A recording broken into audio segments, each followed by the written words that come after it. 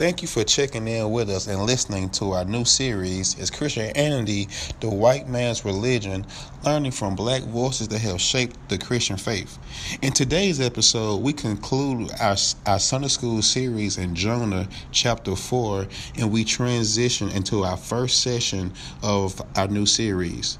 So check in with us weekly for our new updates, and we hope you enjoy.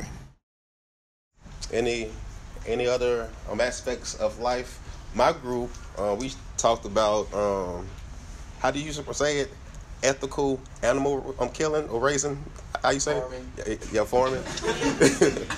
I talked about how some people are very conscientious about. Well, some people are conscientious to the point of being vegetarian, vegan, and then there's a whole spectrum, right? Like I guess if you go to Chipotle, you're being responsible. If you go to McDonald's, you're not. I don't know, right? Yeah.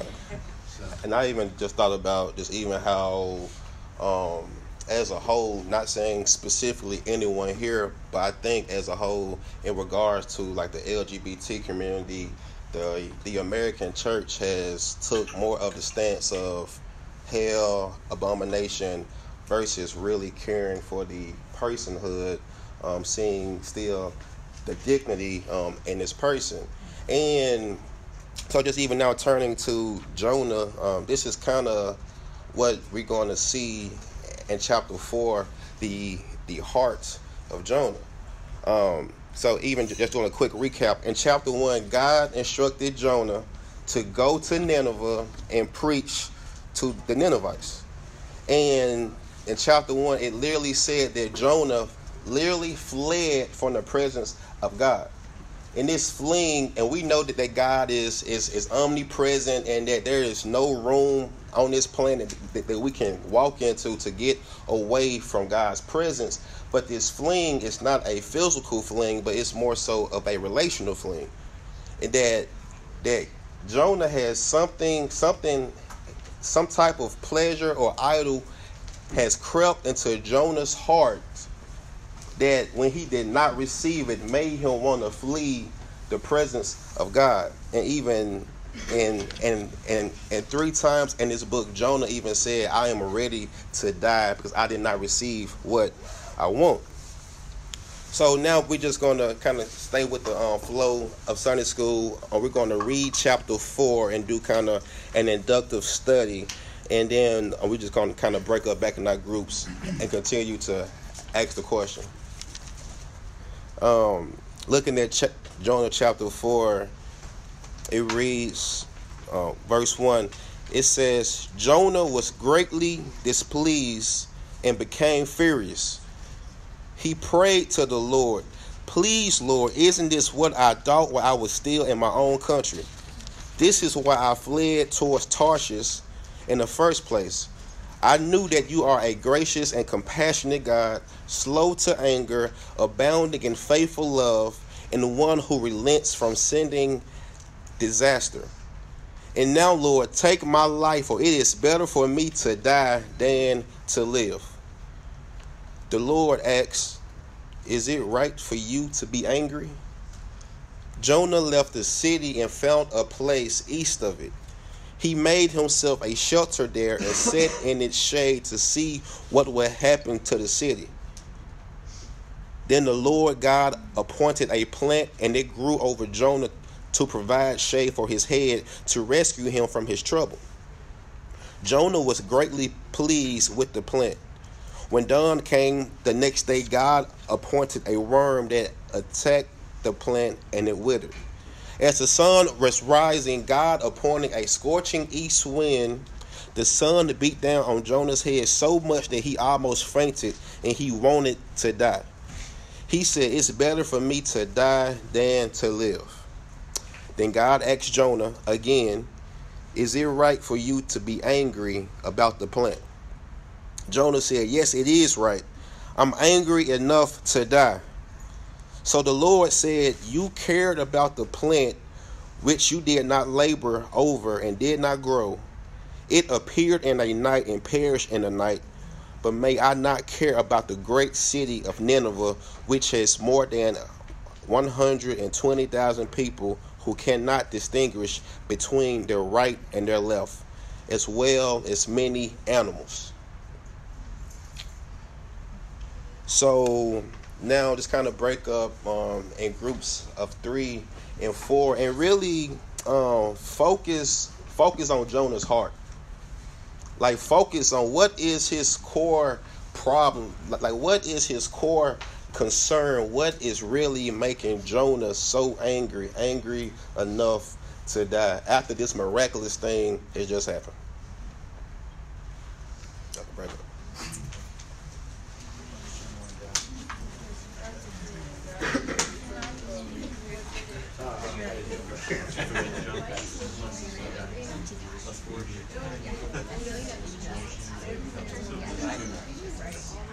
Yeah, exactly. We were talking about this yesterday. Why do you and I mentioned that. I didn't really understand why if the preacher gets up there, why do we agree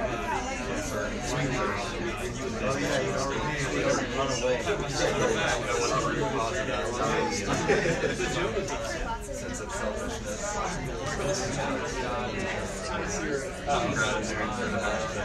Yeah, it's sort of like he was even did all this more alive jokes there. It's the shame and salvation of it's just how purple the sun. Like it was just a donor. I think he was really angry that because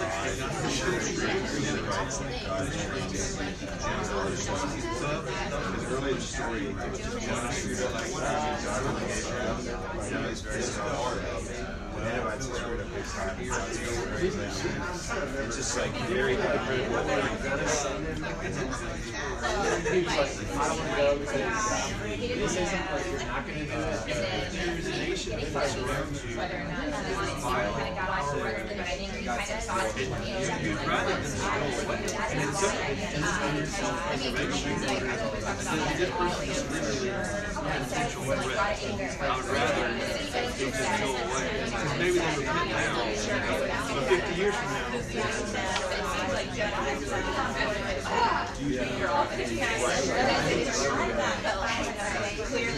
I wonder if you well, it's weird to think this situation like 9 years ago, telling you that we might have Okay, cool. So let's just do a quick recap of what actually happened to Jonah himself. He fled from God. God sent a storm to try to stop him from fleeing. And he even told the sailors that if you want to live, just throw me overboard, like just kill me. God still showed him grace by sending a huge fish, maybe a beluga whale, we don't know, to swallow Jonah and save Jonah. And right here in the pits of Jonah, he's fainting for his life. In chapter 2, it literally says, as my life was fading away, I remembered the Lord, and my prayer came to you in your holy temple. So when Jonah, in a sense, hit his rock bottom, when he had his last breath, that's when he repented, turned back to the Lord. And his last words in his prayer was, salvation belongs to the Lord. Praise God. Jonah is happy. He's praising God. The fish spits him up. He's back on land, and God gives him grace again by giving him another chance to go and complete his mission. And it's true. We talked about last week, focusing on chapter 3, that the Ninevites was a wicked city. This was not a tourist place. This was not a place you want to go on vacation. That literally all Jonah just said, in 40 days, you're going to be destroyed. And everybody from the top to the bottom, from the poorest person to the king himself, said, hey, let's repent. Let's stop all of the evil that we are doing. Jonah don't got to tell us about our evil, because we already know we some messed up, evil, killers, all that, right?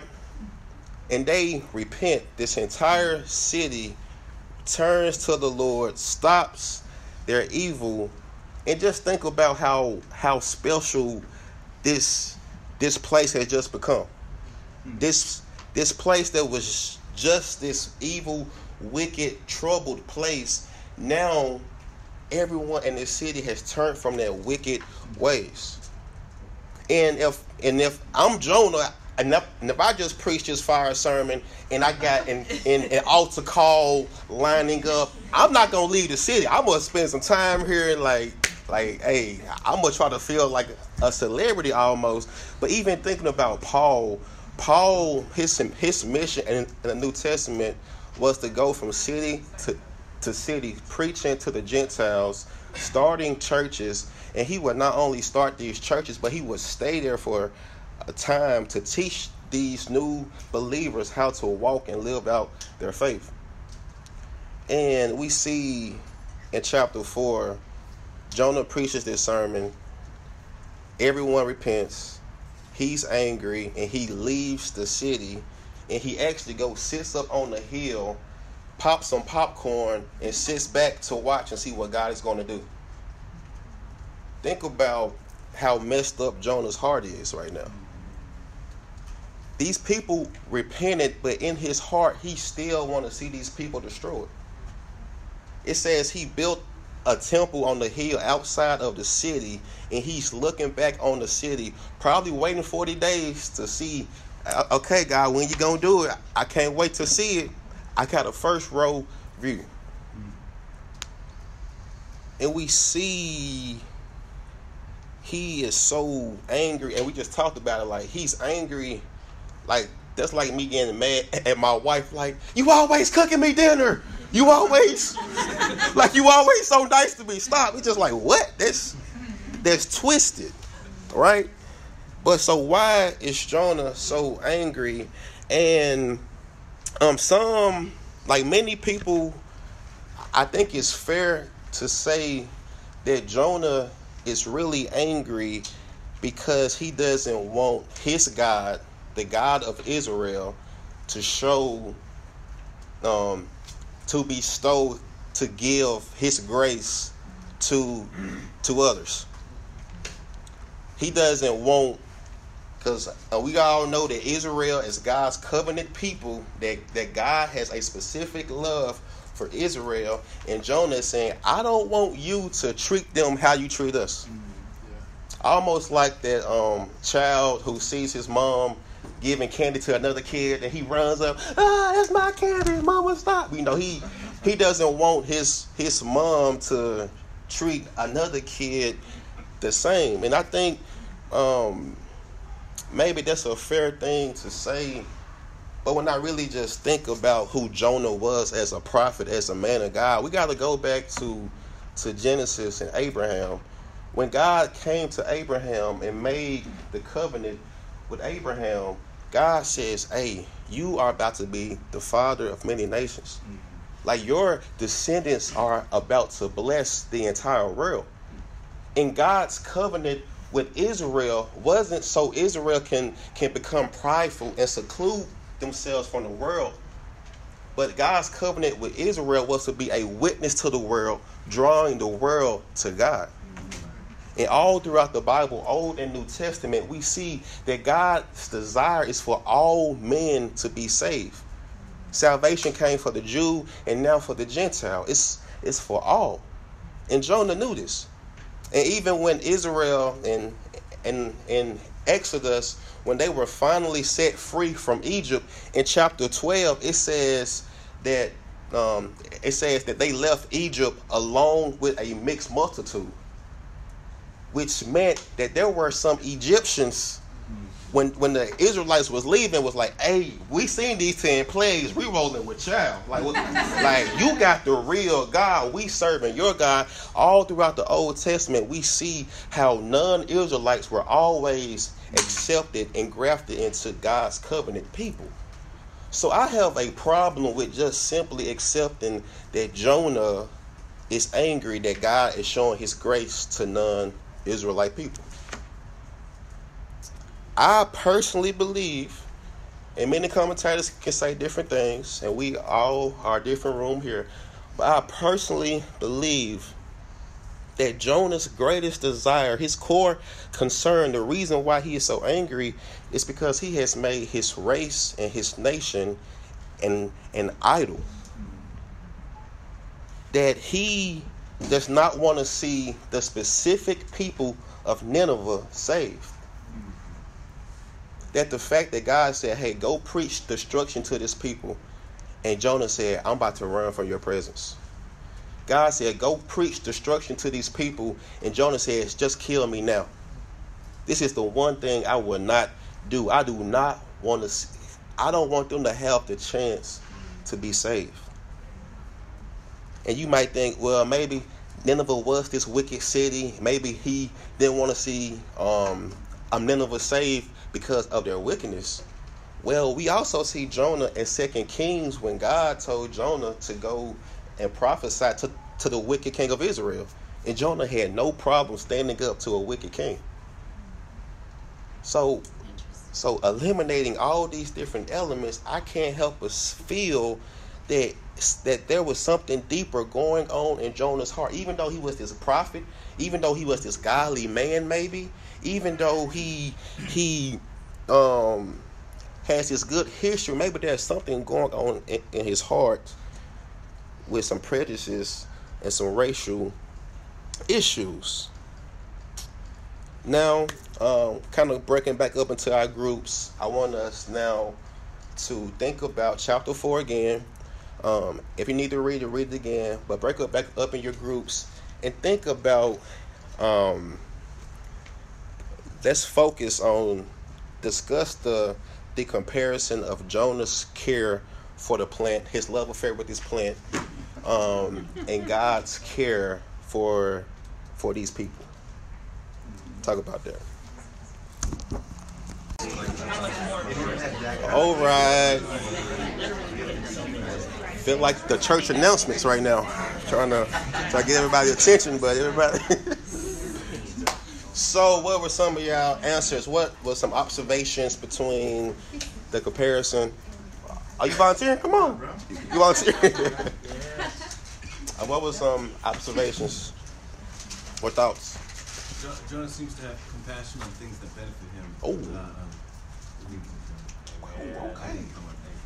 That's the gospel. That's not the gospel. Compassion on personal benefit. And then the reverse of that is that God has compassion on these people who showed him no benefit and actually worked against him. Okay. But he still showed him mercy. Opposite of that. I can't write it that good. Captain observed that Jonah's love for the plant, even while it was benefiting him, was entirely passive. Whereas God's love for Nineveh was active, like he's sending a prophet. Well, yeah, and I think there's even a parallel between, like, God made the plant grow. Where has this great city come from? Right? Like, who's at the back of that? Right? And God made this plant great. Should I not love this great city? Like, I think God is reminding Jonah that he has purposes as the creator that Jonah has no idea about. You know? It does. Ordained pastor Terrence, you want to So what we, and this book is so special because I think like most books kind of like land the plane. You know, it kind of like closes the story. Okay, people set free. Let's praise God. Next book. This book ends with like the middle of the conversation. It's like, God, you still talking? Or so what really is that all about? And I really don't have any further. What's up? I have a question. Okay. That I'd love your insight on. Why? I mean, Jonah's not just angry that Nineveh is saved, and he's not just angry that this plant is gone now too. He wants to die, which to me is a whole nother level of disappointment at the situation. Why do you think he was so not just angry and like frustrated with God, like, you know, like I might say, God, like, why do you let good things happen to these people? And cause bad things to happen to those people who deserve good things. Like, yeah, I might be frustrated by that, something like that, but I'm not asking God to take my life. Yeah. Why do you think Jonah got to the point of like, I would just rather die? Yeah. And as I've been studying this, I don't like that's the same thing I've been wrestling with, and I feel that this really shows how wrapped up or miswrapped up Jonah's heart is. That if I don't get my way, God, like this is the one thing that if I don't get my way, I can't live with. Even thinking about how Moses, when God said, "Hey Moses, I'm tired of y'all sinning. Y'all can go into the land, and I'm not gonna be with y'all." You would think Moses would be like, "I appreciate it, God. This is where we part ways." But Moses said, "No, I'm not going without you. This land means nothing if I don't have you." And we see the complete opposite with Jonah and saying, "God, if I don't have my way, I don't want nothing. It's either my way or the highway." I personally don't see why in this passage Jonah can be like, "Oh, my plant died. God killed me now." But I just think that just shows you how miswrapped up Jonah's heart is in things that are not of God versus God's heart. I think if it's like a prejudice issue, then this could be like an identity crisis for Jonah. Like, if I'm not better than these people, these Ninevites, then I would rather be dead. Which I think, to me, makes more sense if it's like wrapped up in who he thinks he is. Like, he's always thought he's superior, and now he's saying, "Oh, God doesn't think I'm superior." Yeah. So potentially that's part of it. That's good. Thank you. I guess I also think he's got a kind of a disregard for his own life throughout the whole book, where he's sleeping in the storm. He doesn't care that the sailors are going to die with him. He's in the fish for 3 days before he asks to get out. And really, he's at the point of death where he's rejoicing. Yeah. And then the fish vomits him up. He's like, He's kind of rejoicing because he's about to die. Yeah. And then God's like psyched and spits him out, and he's like, okay, I guess I'll go. But maybe God will still destroy Nineveh. he's ready to die from the get. Yeah. He's just kind of He's less total. And so, I think it's a big thing too, sir. Do you have that question you asked at the beginning of like what people groups are we as believers likely to ignore if like he had this focus, like I don't know my biblical geography very well, but if he had this focused view of like the Israelites being the chosen people and Nineveh was somehow excluded from that, but then all of a sudden they're included, what does that mean for like how he's viewed God and God's love for the world? special. Cool. So, really kind of want to make this shift now into our next series for the sake of time, but I think it's fair to say that the book of Jonah is not necessarily about Jonah. It's about God's grace to all who repents and believe in him. That's what the book is wrapped up in. It's about God's grace. But one of the takeaways that I want us to see specifically for this setting right here is that Jonah was a prophet, God's spokesperson, and throughout the book, Jonah had great orthodoxy. What that means is Jonah has great theology of God. In chapter 1, they asked Jonah who he was, and Jonah says, "I'm a Hebrew of Hebrews. I fear the Lord who made the heavens and the earth," as he is actively fleeing, not fearing God. Even in chapter 4, we see Jonah knows exactly who God is. He knows that God is slow to anger, abounding in steadfast love. He has great orthodoxy, not orthodoxy, orthodoxy blended. But he has a terrible orthopraxy, which is the practice of your beliefs. And all throughout the book, I think it's fair to say that Jonah's knowledge of God has not truly transformed his heart. And I believe that that's the place of many of us here as well. I titled this lesson, "Seeing Jonah's Heart Today," Because if we are all honest and if we all look in the mirror and do some self-reflection, we all have a little bit or maybe a lot of Jonah's heart in us. And I'm not talking about just solely racism or that, but like we all have some type of lack of concern for what really matters in our heart. We all fail to not only love God, but truly see and love our neighbor who is different than us, who maybe isn't as fortunate as us. And we all wrestle with Jonah's heart.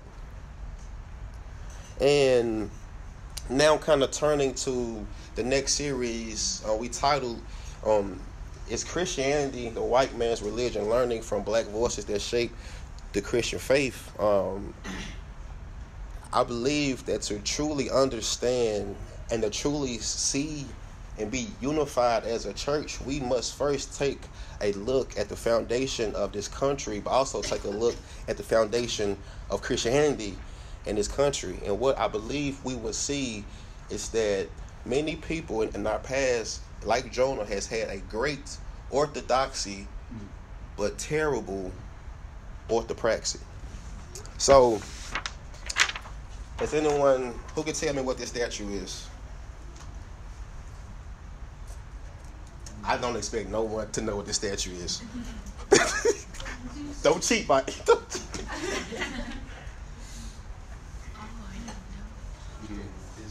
in Birmingham? This is Birmingham, man. This guy's good.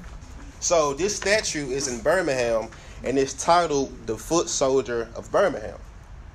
So the story behind this statue is that one day during the civil rights time, a big protest happened in Birmingham, where and then this boy, this picture was taken of this boy who went, and this picture was sent in national news of this protest, and it showed a police officer attacking this black boy who was standing his ground at the protest. And it kind of like became a symbol of hope and strength to people fighting for civil rights. And they later made a statue of it, and it still stands in Birmingham. But you know, we podcasters these days. I was listening to a podcast called Revisionist History, and they did an episode about this statue, and they interviewed that boy who is now an older man, and he literally said, "Hey man, I wasn't there for no protest." It was like, they were like, "What? Like the whole statue is about you being there for the protest?" He said, "I was just skipping school." He said, "I knew Martin Luther King was in town. I really didn't care to go hear Martin Luther King speak. I was just walking home, and I kind of saw the protest over there, so I just thought I'd go get a closer look." And he turned the corner, and a police officer was standing there with his dog.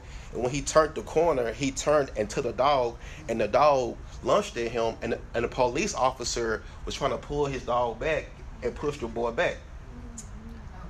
But the picture, wow. But so that doesn't mean that, you know, that the symbol or the meaning of that picture isn't true. But for this case, it was just funny how when you get the whole picture, you really can understand the situation and what really happened. And it's amazing how the person who is telling the story has the power to shape the narrative and, in a sense, shape history.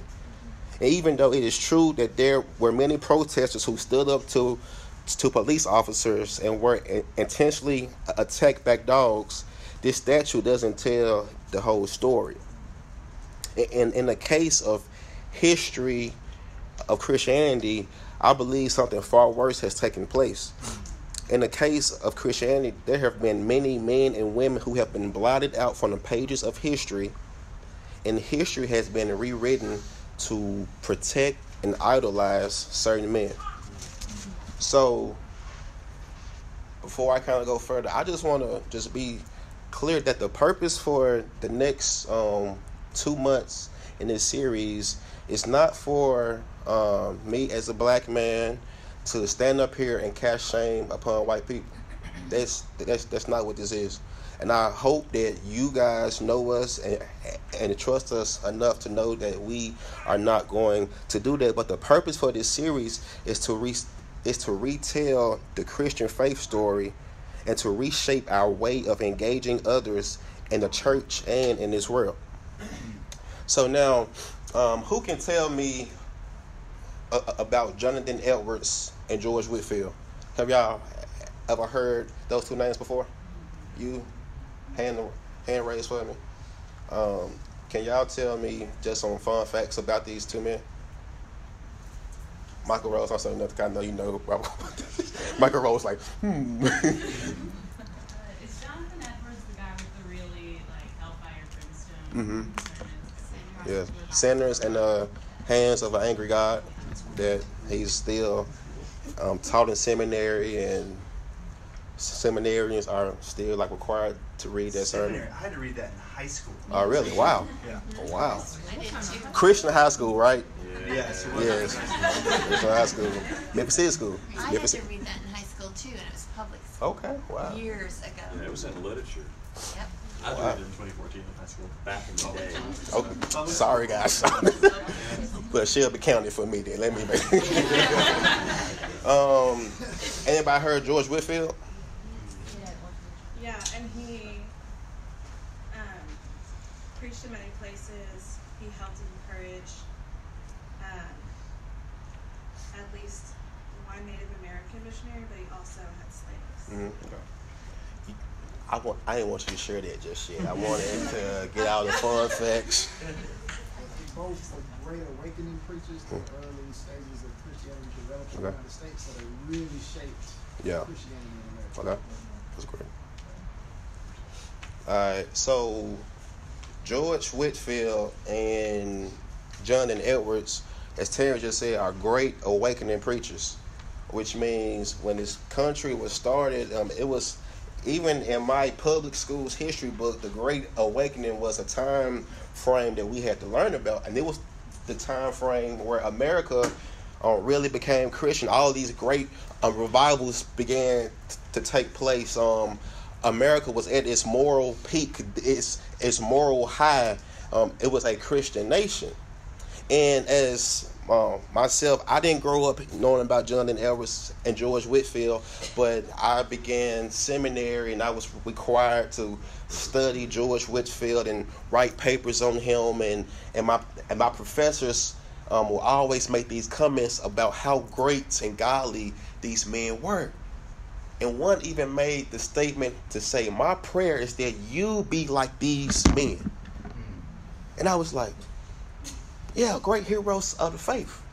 And then I started doing my own research and started to dive, and I quickly found out that Jonathan Edwards not only owned slaves, African descent people, but he refused to preach to slaves because they didn't have souls.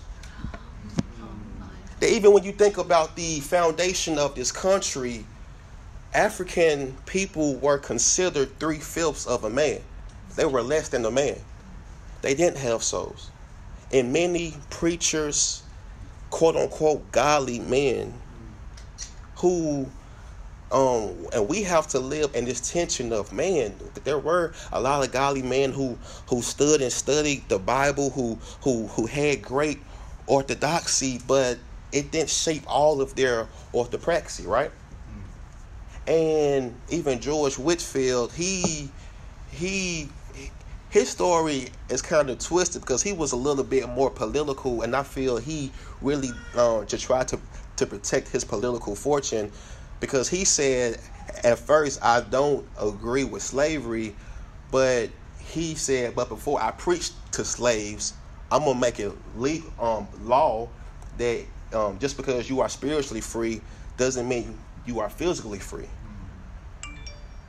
So we continue to see this wrestle and this tension of the quote-unquote godly heroes of our past are always held high and perfect, but when we really look at their heart and their core,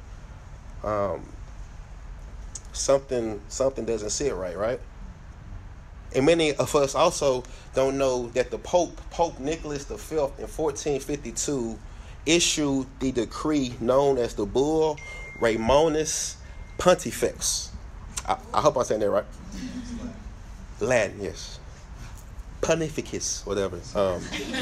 And this decree declared war against all non-Christians throughout the world. That as the European church began to take voyages and search for new land and to expand their kingdom, the Pope declared war against everyone who was non-Christian. And he promoted the conquest, colonization, and the exploitation of non-Christian nations. So the Pope said, as you travel and you meet people who are not whites and non-Christian, you have the right by God to kill them, to take them, to do whatever, to exploit them any type of way you want. 40 years later, 1493, Pope Alexander VI wrote the Doctrine of Discovery, and we're going to spend a little bit more time focusing on the Doctrine of Discovery in the next couple of weeks. But he wrote this letter, doctrine coming from God, sent it to Christopher Columbus, who just touched down, who sailed the ocean blue, blah, blah, blah, that listen. And what he said in the Doctrine of Discovery is those people aren't people. That's why we can say Christopher Columbus found America, even though he was greeted by natives. Because these people aren't people. They aren't created in the image of God. This is the Pope. This is doctrine coming from God. He sent this same letter to Henry the Navigator, who started the transatlantic slave trade. These people aren't people. They are savages. They are heathens. They are animals. They are beasts. This is the history of the church. This is not just the history. This is the foundation of this country. And I know we typically kind of use like the cliche of like, man, America, man, greatest nation there is. And I'm not putting no shame or cast on America, but we here as the church, we have to be honest that the foundation of this country was not for non-Christian or people of color. That this was never God's will for his church. And even moving forward in history, there was something called slave Bibles, which omitted large parts of the Old Testament, and they really only gave these slaves verses to teach them obedience. Slaves, obey your masters. The black church was started not because black people was like, you know what, we don't like white people, let's go over here and do our own thing. The black church was started because freed black men would go into churches, and one day Richard Allen and Absalom Jones was sitting in the front of the church praying, and a white man came up to him and told him to move. Your section is back there. And Absalom Jones said, I will move when I finish praying. When I say amen, I will get up and move. He was forcibly removed from the church and thrown out. Richard Allen and Absalom Jones are known as the ones who started the first black denomination. And that's important, and I share that not just as a fun fact, but even as we seek diversity and reconciliation today. I have heard some of my white brothers and sisters asking me, why is there a black church? Like, why do y'all make this black church? Like, why are y'all so divided? Like, we're here. Like, come be a part of us. And it's like, until we all know and understand and accept and acknowledge the history, the hurt, the trauma, the pain that has been caused on many, we can never really move forward in unity. And so, one more thing I'm going to share, and I'm short on time, even in regards to what I just shared. When I was in college, a pastor I'm going to say, well-intending heart asked me a question. He said, so Gregory, shouldn't you be happy that slavery happened? Because if slavery never happened, black people would never be Christians. Black people would still be in Africa living in huts. But now you're in America, great country, and now you're a Christian. And maybe a lot of white people don't have the courage to maybe ask that to a black person. But at the time, I had just came to Christ, and I was like, I know this ain't right. Like, I know, but like, I don't really know how to articulate it. And he a pastor, so I don't want to, cause a scene. But I left with it like, man, he righteous, man. That's all I had. But I say that to say, like, there are maybe I'm gonna say well-meaning, non-harming questions or perspectives that we may have only because we don't know the true history, and the true history and history how we have been taught has been wrong or not the full picture. So for the next couple of weeks, man, we really are just going to kind of walk down a timeline starting with the Bible and the New Testament, and to look at the foundation of the Christian faith in regards to race and reconciliation in our church. So that's it on time. I kind of had some closing discussion questions. Oh, wait, let me end with the gospel. Let me end with the gospel encouragement. Yep, can't. Hey, Richard, I got you, man. My bad, Richard. I know you was down. Richard. So, Robert Ellis says that the solution to the heart of Jonah is the same sign that Jesus offered the religious establishment, the sign of Jonah. In 3 days and a sea monster, in that Jesus says, I'm going to change all this through my death, burial, and resurrection.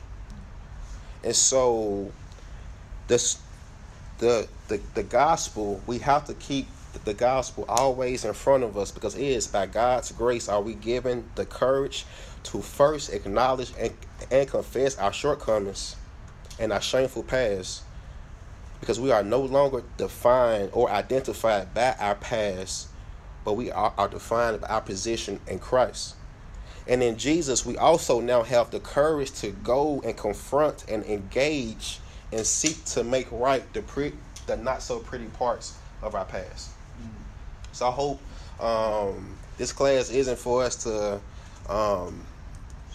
just, have a pity party, but there is some unsettling tension with our past that we really have to be okay to sit in. And so I'm going to pray for us. I'm going to let y'all go get y'all kiddos, maybe get y'all some coffee. Then we go worship Yahweh. Amen? Amen. His name is Jesus.